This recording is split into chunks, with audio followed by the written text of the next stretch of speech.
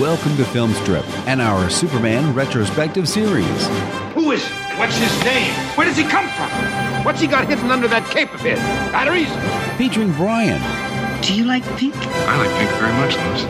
And Jay. To a nice guy who's about to finish last.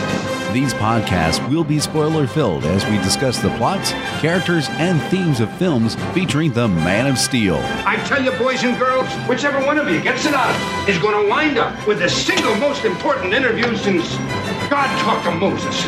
And now, here's Brian and Jay. Welcome to Film Strip. I'm Jay. And I'm Brian.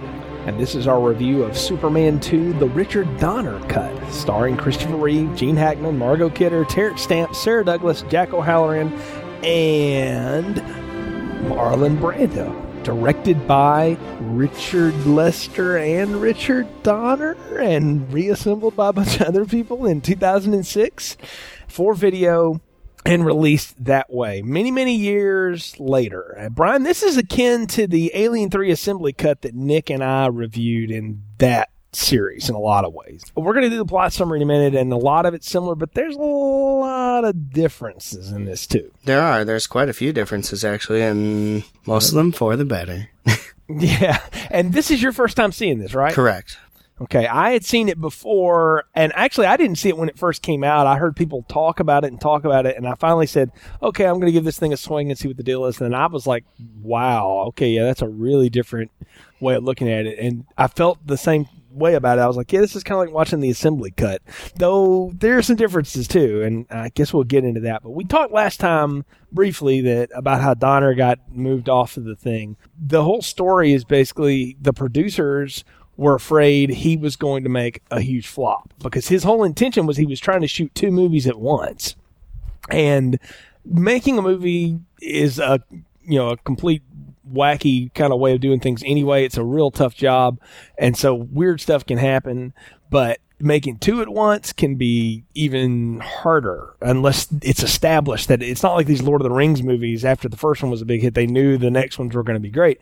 They didn't know, and they were so scared and so tired of fighting with him about different decisions that they finally decided 80% through the way of Superman 2, no, we're done with this, and they replaced him.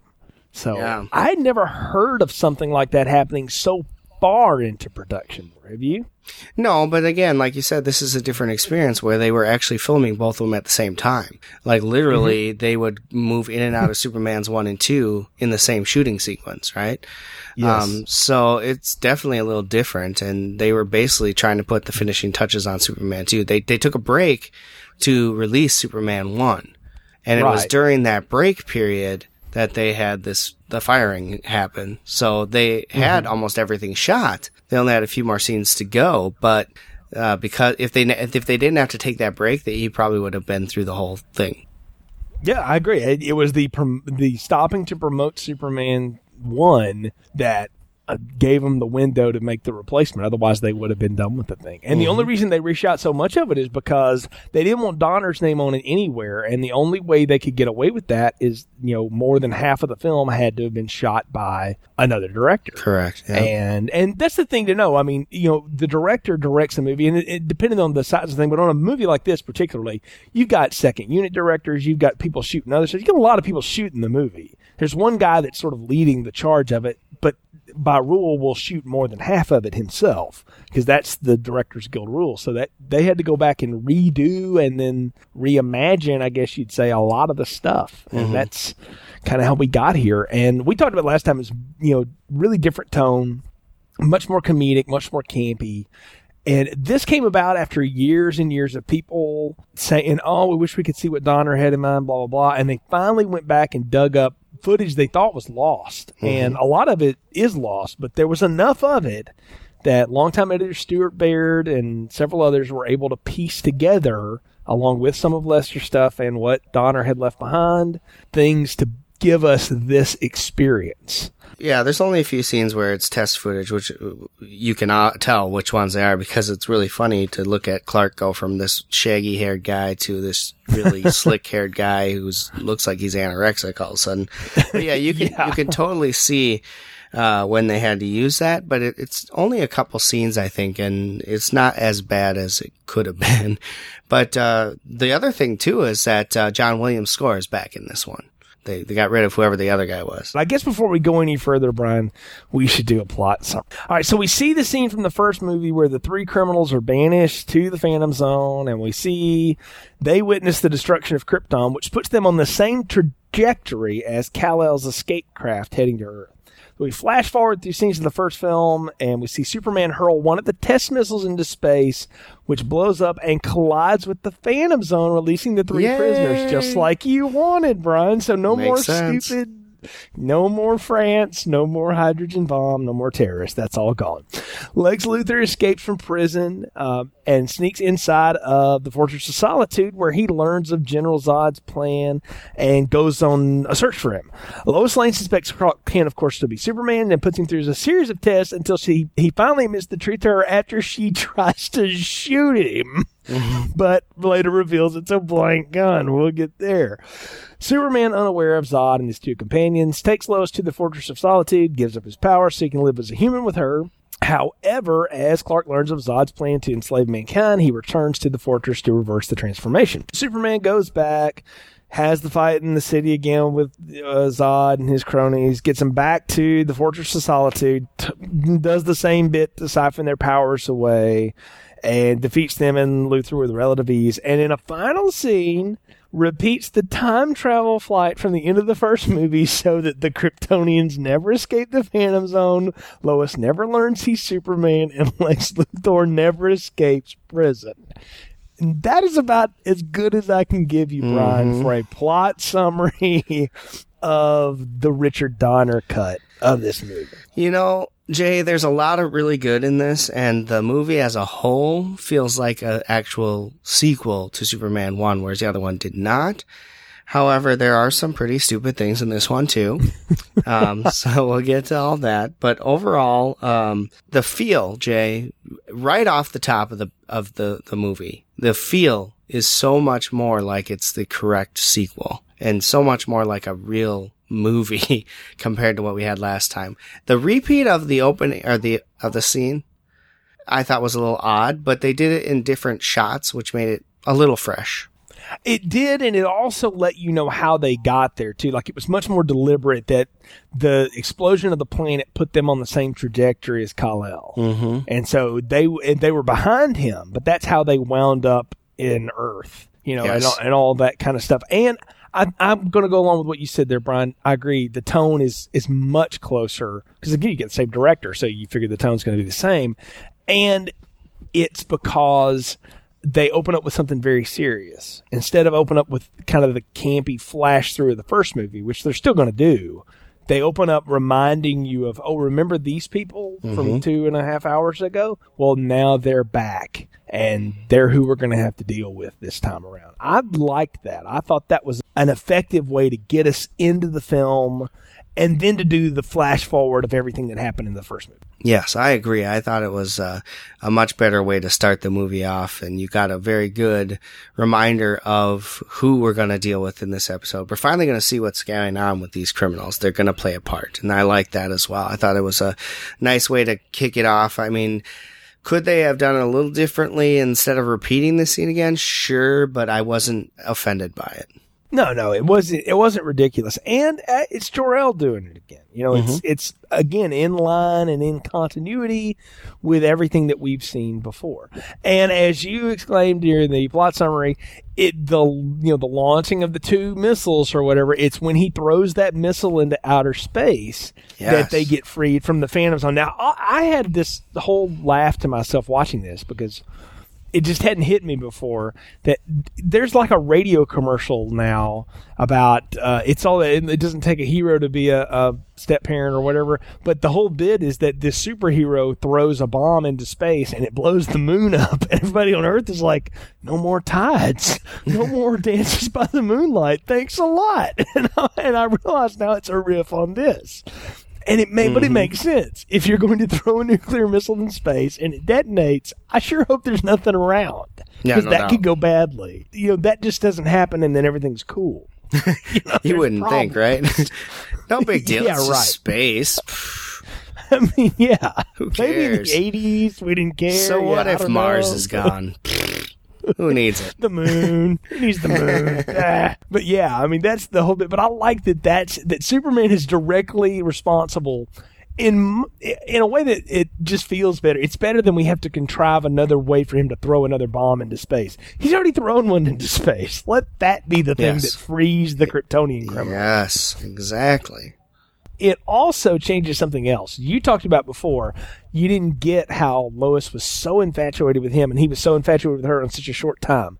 It's a really short time. It's like the next day. Exactly. Because that's happens, the thing that right? happens with that is that, him throwing that bomb into the missile into space and the missile being the reason that they get released from the Phantom Zone shortens that time frame a lot. It's like next week. Correct. And then all this happens. So it's kind of short. It is. Let's talk about some of the differences here. We get past the credits and get into the actual movie itself. Like you said, there's no Paris bomb threat, whatever. Lois isn't stupid. We don't get the orange juice scene, thank God. They dropped that. Oh. Yep. We get a nice little scene in Daily Planet where they're explaining the whole trip now, so we get a little more on that, and then we go off to Niagara Falls. Now, what I thought was really interesting with the Niagara Falls scene, Jay, is it's very similar to, it's exactly like the scene that's in the other one, except for they cut it up a lot. So we get the whole, a lot of couples I see are holding hands. Maybe we should hold hands, Lois. Blah, blah, blah.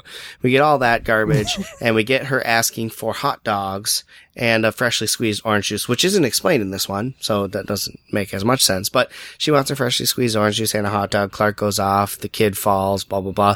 But that's it. Once he leaves, and she's like, Superman, I'm here. It's me, Lois. Once that happens, it's cut. We're done with that. So we don't get the attempt by her to prove that he's Superman, which I think is a miss for this cut. I think they should have kept that in because it shows that she's been attempting to uncover him as Superman before.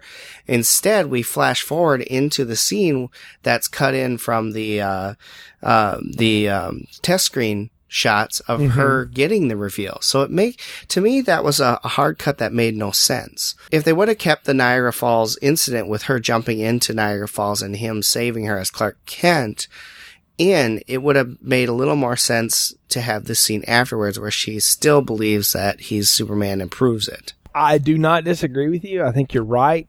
But I think for the purposes of what this is trying to be, which is Donner's cut, that wasn't in something he wanted. And you have to admit that plays much more comedically in the Lester film. And, whether they like it or not, the tone of that didn't fit with where they wanted to go, and so they cut it. But it is a harsh jump. You're right. It's like all of a sudden we go away from this, and now we're at the part where she's basically accusing him of, I know you're Superman, and I'm going to prove it, and she pulls out a 38. Well, I was just going to say that I would disagree that it's comedy. I don't think that's comedy at all. I think that makes a lot of sense to the plot of the movie. And I would assume that it was shot by Donner in the first shooting of it because that scene looks all pretty much identical to what it was in Superman 2. So I assume Donner shot the scene with Clark Kent not turning into Superman on purpose. So to cut it could have been cut it out makes no sense. Now I get cutting out the whole going up to the hotel with the idiot bellhop and everything else. That makes sense to me. But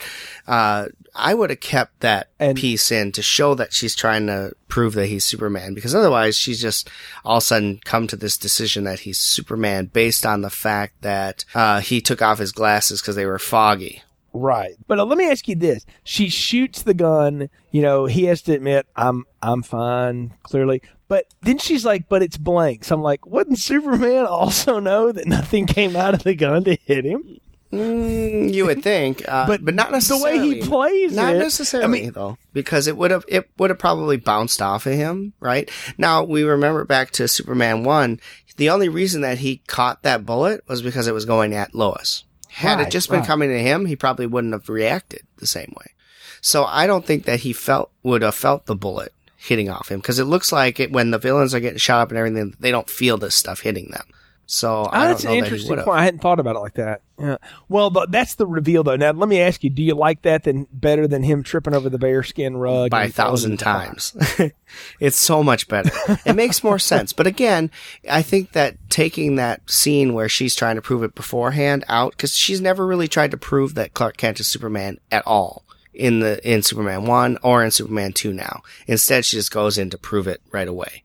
So it would have been better to have her try to prove it a couple times before doing the reveal, to me. But again, the reveal is much better. It makes more sense, as far as a reveal goes, to shoot at him. Now, I like the line from Superman, well, if you would have been successful, Clark would have been dead if I wasn't actually Superman.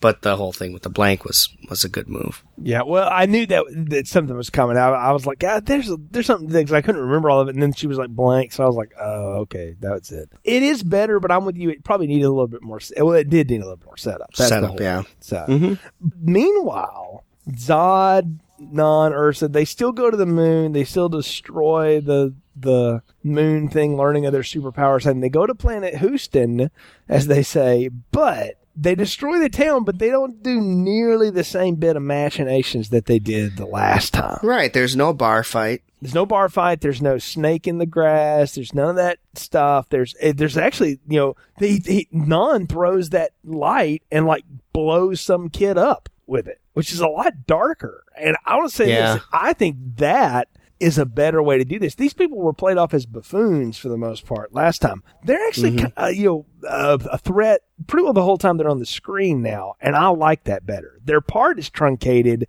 but you have a reason to fear them more, other than just realize that Zod's surrounded by a couple of idiots. Yeah, no, I agree with you. They're much more imposing now in this cut, but here's what I didn't like. So we get the same scene with them landing on Earth and the guy drinking his coffee and throwing it out because he thinks he's seeing things. And you get the snake bit and everything else.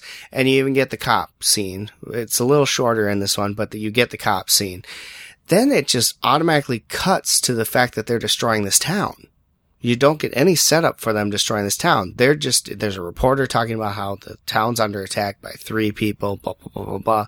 And it just, to me, that again, another hard cut that didn't make sense. We should have built something up or shown them coming to town and literally destroying something first. Yeah, I didn't need the stupid bar fight or any of the other stuff, but I'm with you. I needed to see them build into, at least blow one thing up, and then I'm like, okay, fine, you destroy the rest of the town. I don't need to see it. Yeah. But the fact that it just jumps ahead, like you say, you're like, well, that would have been cool to watch. Because I'm watching a lot of other stuff, but I'm not seeing this. That's the thing is this. That's why I said at the outset, I don't know that you can watch this thing as a film more than you can watch this as like what could have been like a historical document. This doesn't play like a movie. As a matter of fact, it's so disjointed, it's hard to really watch a lot of it. Yeah, a lot of it is disjointed, I agree. But I think it had a lot of potential, I would say. And if they just would have kept a few small details in there, and I understand that Donner didn't want to keep anything shot by Lester in this movie because he absolutely is just pissed about the whole thing still to this date. And understandably so.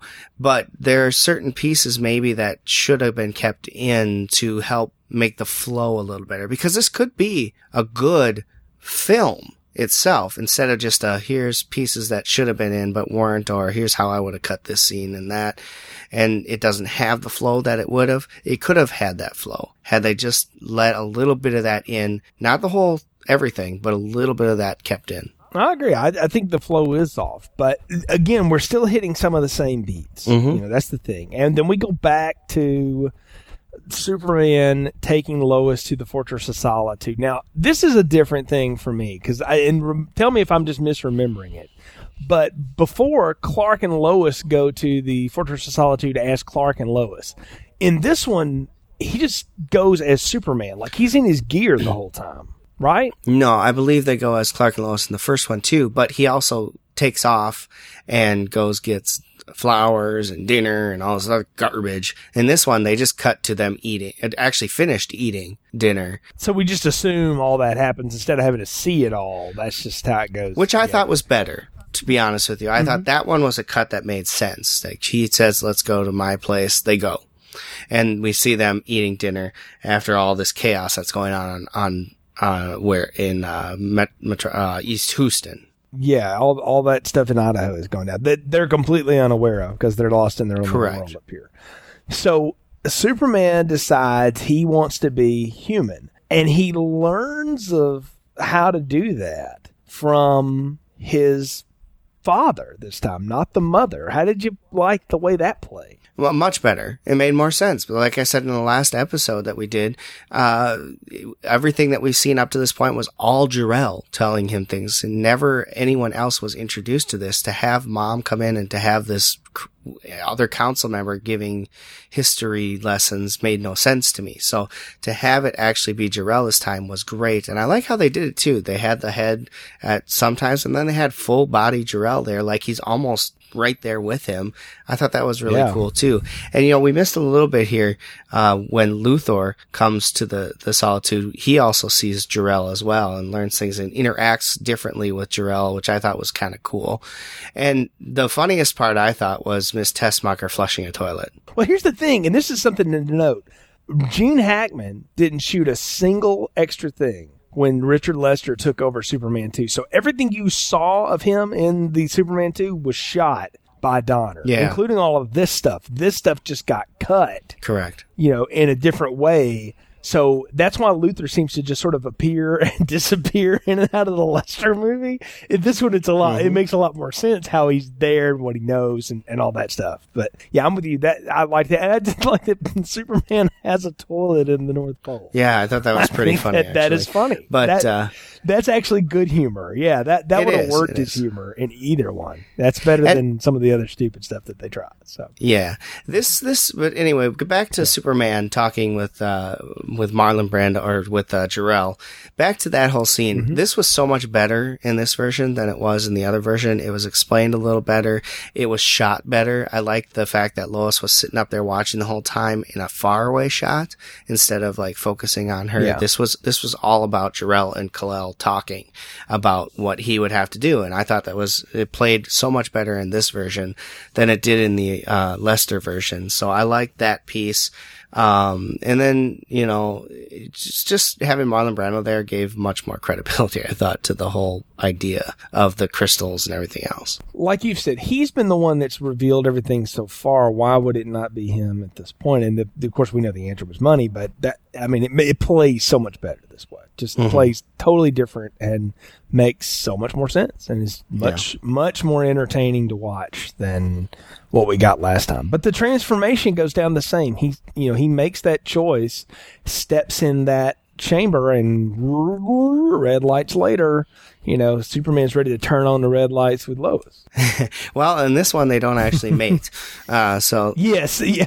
Well, okay. Well, they don't show them in bed. I'm glad you mentioned that. We don't see them snuggling in bed without clothes on like we did the last time. Okay? Correct. Now, that is why I'm going to go ahead and say this, because it's well known that Superman Returns, which we're not going to get to for a couple more movies, is supposed to be a direct sequel to Superman 2. And the question is, which Superman 2 is it a sequel to? Well, I'm going to tell you now, folks, it's not a sequel to this one. Well, yeah. And this is one of the reasons why, because we don't see that. We'll get there when we get there. Of course it's not. Of course it's not a sequel to this one because this one came out after that, but still. Yeah. But the point being, they didn't even go off the idea of the script. That is a total change of things. But we don't see them mate. You're right. So that throws out my whole theory of why he would do it. So that I went on and on. Denied. I was adamant that Richard Lester was all about that, and maybe he was. Yeah, maybe he was. We don't know, and I don't know that he'll ever tell us. Exactly. But that's where we are with this. But yeah, okay, all this is going on, and of course, completely oblivious to this, they are that the 3 Kryptonian criminals have come to Earth to take over. Well, and let's talk about quickly the White House scene, because it's a lot different than the White House scene before. There's all the same pieces are there, but they added a bunch, like the massive shootout at the White House. I mean, honest to God, they blow the crap out of that place. Brian, not kidding. 2 weeks ago, I saw Olympus Has Fallen. And I wrote about it on our Facebook page and all that stuff. I get my little review of it or whatever. And in that movie, spoiler alert, the White House gets shot to hell. All right. Everything in it gets blown up, essentially, except the basic structure of it, ultimately. But when I was watching this for this review, all I could think was, oh my, Olympus Has Fallen stole this from the Donner Cut. Yeah. Because it felt the same way. Wow. A firefight in the White House. Well, you know what, though? I like that, because what did I complain about last time? It's like it was Jar Jar Binks. We just laid down and quit. It was over. Yeah, well, here's my thing. Okay, so they're shooting at him with all these guns and whatnot. Did they use a bazooka or a rocket grenade launcher? Yes. In the White House? They pulled an RPG. Yes. Now that I was like, we probably don't fire the rocket propelled grenade inside the Lincoln bedroom. That's probably so. Against... Yeah, I just don't think that's what we do at any time. They got some heavy artillery on that Secret Service. I mean, wow. Everything else, basically, that happens is very similar to where it was in the Lester film. So we move on from that. We get back to the same diner scene, which I was hoping wasn't going to be in there, but it is. Oh, I know. See, that's the thing. And I'll say this. I did watch a little bit of the commentaries. Richard Donner says, at the time, we thought this was really funny. I realize now that it's incredibly stupid, but here it is. It's got to be there. It's what we do. Yeah. The crowds liked saddened it, by whatever. That, yeah, but I was too. I was like, I don't think I needed this. But you know what? We had to have something. Yeah. Well, no, you know what though? I almost would have been like, it would have been better if they had gotten back to Metropolis and then they realized how crappy the world now was because Superman wasn't around to protect him from these alien criminals. Yeah, or some other way to reveal it. But of course, if that's what they shot, that's what they shot. They couldn't really change it at that point. But no, I know. Yeah, I'm just saying, like, as a story point, if we could, do a time travel flight and go back, we'd fix that. But good point. We're gonna get to that too. Anyway, so all that goes down the same, right? The General Zod calls out Superman, so he goes back to the Fortress of Solitude. Now, here's where it really is cool. He returns. The green crystal calls to him from a different location. Now it's sitting in the middle of the wreckage of the computer, I guess you want to call it, that he uses. It's sitting there. He picks it up, and miraculously, there's still a spot in the computer that he can put it in. He puts it in, and it fires up, and here comes Jor-El. But I like this because if you remember, as I said in the last one, they never explained how Superman got his powers back. Now we get that explanation, and it's something I think is needed to be explained. Well, it's another sacrifice, but it also goes back to what Jor-El says in those dialogues that he has with Kal-El. I, in my wisdom, thought this might come up. So here's the deal. If you want to marry a human, you have to become a human, But he also built in the contingency of that is like, but if you change your mind, which you probably should, the only way to reverse it is to use up the remaining energy of this fortress, which will mean you can no longer commune with me. You can never, come here again. This place will be destroyed. Everything that you've learned at this point, this is all you'll ever have. But if it's your last resort, do what you got to do. Yeah. And what essentially happens is Jor-El materializes and touches him on the shoulder, and the father becomes the son. Yeah, and he does that whole bit about the prophecy, too. I mean, that was, wow. I'm with you. That was much more effective than big shining lights, and then all of a sudden Superman's outside the Daily Planet. Correct. Yeah, this was awesome. This was probably my favorite scene that they brought back into the film. Because, like I said, it explained how Superman actually ended up getting his powers back, and it was cool. The life force of the father goes into the son, gives him back the powers. No longer can you talk to me or any of that. Basically, everything will be gone once you do that. And what does he do is he gets the powers back. He goes out a little ways, turns around, and tosses that green crystal back at the fortress, and it just explodes. It's gone. There's no more Fortress of Solitude. I know. And it's like, wow. I mean, he really had to, he gave up everything for Lois. Then he had to give up everything to get back the power he had. It's like, wow. I mean, it was, I don't know. I like the fact that there's a loss to it, though. Like Superman, he doesn't just get to reverse this. Right. And he doesn't blow up the fortress right away, obviously, because we have to come back to it. But that's kind of the gist of it, is that he knows that it does no good for him anymore after this. He can't. What's the point of having it if he can't use the crystals now to call on his father or learn any more details? He can just hover above Earth if he wants a place to hang out, besides his apartment on 5th or whatever, So, I mean, yeah, I'm with you. Like, I like how all this goes down, and it's much more effective. So when we get back to the mainland, I guess you'd say, then we get thrown into Lex Luthor arriving at the White House and informing Zod about, Superman is Jor-El's son, and he wants exchange for Australia, and all that goes down to the Daily Planet again, Yeah. Then we get the fight. We get the fight, and while it's not as bad as the first one was, it's still pretty crappy. The whole going into the Statue of Liberty's torch and busting that up, that was really ridiculously stupid. And again, a lot of it's similar to where it was before, just really slow, really stupid. The same things happen. Superman runs away, blah, blah, blah, blah, blah. Well, again, he goes away assuming that they will follow him. That's the whole bit. Yeah. But here's the thing. Because we set up all that time of him hanging out at the fortress and all this stuff, when he goes back, and the same ending essentially happens, with an exception that we're going to talk about.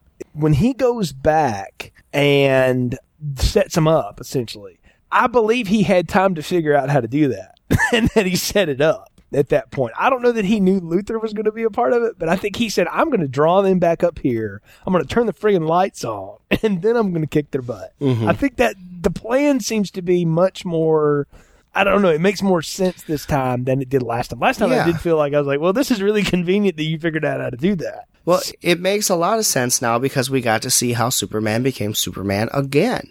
So we know that he was up there. We know that he had time to, he probably was trying to figure out how to get himself back in the first place and rigged up this whole thing. And now he's got it all set, right? So I agree with you. It makes more sense that this could happen in the time frame that we're dealing with because we've seen him go back and how he got turned back into being Superman. Now, what did you make of how he defeated them again? So goes down to there's no spider web this time off the chest. Thank God. There's none of that. Yeah, that was a stupid thing that we called out and harped on. So it's the same basically for Nam and Ursa, but with General Zod, we get the finger crushing, and then he just kind of he pushes him down, doesn't he? Yeah, basically just throws him down into the hole. Like that's it. Instead of tossing him in with the spider webs and yeah, and all that other stuff. So yeah, there's none of that. There's none of that stupid stuff. So to take him out, and then the same bit with Luthor at the end and all of that stuff. I mean, it's you treacherous snake. I knew you, Luthor. Knew you wouldn't take a chance to stumble across me, even though I've only met you. And now in this timeline, I've been around you for 20 minutes, basically. But I already know this about you. So whatever. Okay, we'll just have to go with it. Well, so if the timeline is what it is, we're trying to follow this, Brian. Luthor spent 3 days in jail? That's a fast legal system, man. Well, put him in quick. Very true. Yes, very true. So, but again, I'm applying way too much logic to it. But okay, so now we got to get to the thing, though. The end. This is the real, big difference, and I got questions that I hope you can. Let's set it up first. I mean, because here's my thoughts. First of all, I like they still had the balcony scene where they have to break up.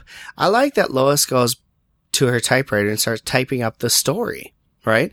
Like she's basically told Superman that his secret is safe with him, and then goes to the typewriter to type everything up. Because that's how you keep a secret safe, is by typing it out for people to read. It's because, right? That's why it's not safe. Because a reporter is always a reporter. Exactly. So then we see all this other stuff happening, right? We see the Statue of Liberty getting miraculously fixed. The Coca-Cola sign is back to normal. We see the chief of the newspaper trying to wet his toothbrush, and then the toothpaste come right back in, and we're like, what the hell's going on? And of course, all of a sudden you see Superman once again reversing time to fix everything. So here's my problem, Jay. Okay. Again, same as last Superman 1. He goes and reverses time. Why does none of that stuff happen again? And now he's just taken the villains who he's killed, put them back in the Phantom Zone, and threw them back into space. What is that purpose served? Here's the real whole of this, Brian. In all the reversal of this, the danger of the missiles is just kind of forgotten. Right. And I have read, I would tell you, there's some really good fanboy stuff out there about this, and more power to you folks for figuring that. There's all this stuff about while he's flying back in time, his other self is catching up to the other missile, and he's getting the other. There's all sorts of conjecture about how this goes down, but the issue is that it's a hole that they had no way to fix ever. So the only thing that Donner came up with as well, if we've already established he can go back and set everything straight. In the first one, we never really explained what the heck happened to the fissure that was, it just stops behind Lois's car all of a sudden. Mm-hmm. How did that? We didn't really explain it. So if they'll go with that, they'll just go with it. The whole point is we're just supposed to go with this. Now, that aside, that's the intent of the filmmaker. I'm with you though. I'm going, wait a minute. If everything is happening in reverse to people and they are aware of it, does that change the fact that they know about it? You know what I mean? Because if Perry notices there's toothpaste going back in, won't he be like, man, the damnedest thing happened to me last night, y'all? I mean, and wouldn't Lois's words start going in reverse on the typewriter? I mean, all these things are getting reversed, and it's still the same bit but it's not played the same way, because at the end of the first movie, I said the whole thing there was he's having to decide which father he's going to listen to, and he decides to listen to Jonathan Kent, and do not fool with the human history, but save the people you love, do things that are special. Well, he just does that again, but we don't have that happening again in his head, right? Well, and basically it's to hide the fact that Lois knows he's Superman, which again makes zero sense to me. There's no reason why she couldn't know this. It hides that. It also it puts Luthor back in jail, and it puts them back in the Phantom Zone to float around forever, presumably, and not be taken out by an explosion. That's good luck. And now, instead of them being defeated and dead, they're alive again and available to once again be removed from the Phantom Zone. That's brilliant. But to me, seriously. But it's like resurrecting the Master. If you're going to do this, then it should have ended with Clark and Lois being assigned to the honeymoon thing again, because that's where we started. And if we're going back to where we started, that should have happened again. Mm-hmm. I agree. It should have gone back to that, and Clark should have said, "You know what, Chief, send Jimmy. I don't want to do this." And think about it; that would have made total sense. Yeah. So I was a little bummed by that. But here's another thing, Jay. Is I don't know if you've watched any of the cut scenes and things like that before on Superman 1 and some of the documentary stuff, but they have a scene that was cut out of this movie where Lois is basically sitting there and Clark is talking with Jimmy Olsen, and she's drawing the hat and the glasses on a picture of Superman in the newspaper. I have seen that. Yes. This would have been perfect, again, to fit into the Lois trying to figure out who Superman is bit.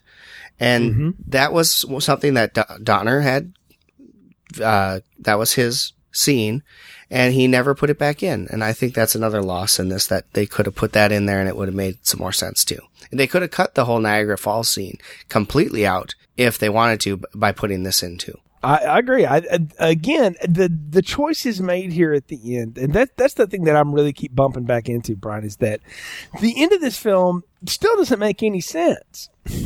It doesn't. Right. I mean, the physics of it, besides the physics of it all, it just doesn't. I mean, it doesn't even seem to play in the same world that everything else has been in. Everything else, I mean, for better or worse, they've kept a lot of things where at least they're explainable. Well, this is inexplicable. Yeah. Like, there's no way for me to wrap my head around what I'm seeing him do when he reverses time and then nobody knows what they knew a day ago. And nothing happens. Like, okay, what does that mean? Luther's in jail, they're floating around, and Lois doesn't know. So the Fortress of Solitude obviously is back. Yeah. So basically none of that happened. So he never loses the Fortress of Solitude, but he only got his powers back? Well, he couldn't, because if he turns back time, then the Fortress of Solitude still exists. He never took his powers away, all this other crap. He never took her up there. You're right. It should have gone back to them in the chief's office going, I got a story for you, and him going, Chief, I really need to go work on the city beat. Let somebody else do it. Right. And then that would have been it. That would have made total sense. That could have been one line. But I know they didn't shoot it back then, but even back then, that would have made more sense than what we got. Yeah. So, because what we got is just dumb. Let's just call it. Okay, that's just a dumb, cheap ending. It's just convenient. I'll tell you what, though, it's a better ending than what Lester did with the memory erasing kiss. It's still dumb. True. Though. Still dumb. But still dumb, and that's the point. Well, I think we've talked about it enough. It's time to get to the point of the podcast where we give final recommendations, thoughts, and a popcorn rating. So what are yours for Superman 2, the Richard Donner cut? Well, I'm going to give this one a medium popcorn because it's cool. I mean, for it fills in a lot of holes. There, like we said, there's some missing elements in there and all this other stuff, but it fills in some holes. It makes the movie make more sense. To the plot of Superman 1 and 2 coming together. And, overall, it's actually entertaining to watch. The fact that we get a lot of gaping holes in it would keep it away from being anything bigger than a medium popcorn for me. So that's why I'm giving it medium. I can give this a medium popcorn as well because it is a step up from what the other one is. And I guess it's not so far a drop from the first one that at least I can go with more of it, but it's still got problems, and it still would have had problems had it come out this way in its day. That ending it was a real problem. And it gives people something to argue about on the internet. So fine. That's not Star Wars related. So that's okay. But there's no other way to really get around it either. It's just is convenient. It's too convenient. And that's my problem is I think this is too convenient. And it goes to what I have said for years, that I felt like they've only really gotten the Superman right on the screen half right once. And that's that first part of that first movie. It kind of falls apart at the end for me from some of the conveniences that happen. This one still doesn't really work, for me. But I'll give it medium popcorn because it is light years ahead. But that said, I think this is a hard one to watch just for a piece of entertainment. Again, this is more, you should watch it as reference point of what Part 2 was supposed to be, because it doesn't exist. I mean, you have to remember, going forward from here, this film doesn't exist in this universe, because everything that happens in Part 3 is not so much plot-wise, but tone-wise and everything else is a direct result of the way Part 2 went. Yeah. And Part 4, so on and so forth. And then returns because of what happens after those. So that's the thing to know, is that beyond tonight, we're not going to reference this anymore. I mean, this is done. So It was a neat thing to look back on, though, and I'm glad we did it. Much like when we did Alien 3, the Assembly Cut, I think it gives us a different perspective on the film and kind of the what might have been pile. So for that purpose, was totally worth it. But Brian, we got 3 more of these to go, and then it's time for the big one, Man of Steel, coming out this summer. Real excited about that. Folks, thank you so much for joining us for this episode of our Superman Retrospective series. You can find more episodes and other series in the archive section of our website, continuousplaypodcast.com. Click on the movie section. You can also find links to The Art of Slang, our Buffy the Vampire Slayer podcast, and The Fabish Factor, our general movie podcast hosted by Kurt Fabish. Lots of cool stuff coming up. Give us a review on iTunes. Catch up with us on Facebook. Let us know what you think. I'm sure a lot of you guys are going to have opinions about this. Let us know if we missed anything or what you read things as. We've certainly just given you our opinion on a lot of this stuff. And we do appreciate your support and interaction with us on this. So until next time, for Brian, I'm Jay. Thanks for listening to Film Strip. Thanks for listening to Film Strip. And that you're totally impervious to pain? Well, so far. Visit our website, continuousplaypodcast.com, for more reviews and episodes. All content used or discussed in this podcast are the property of their respective owners and used under the Fair Use Act, Section 504c2, Title 17. Farewell forever.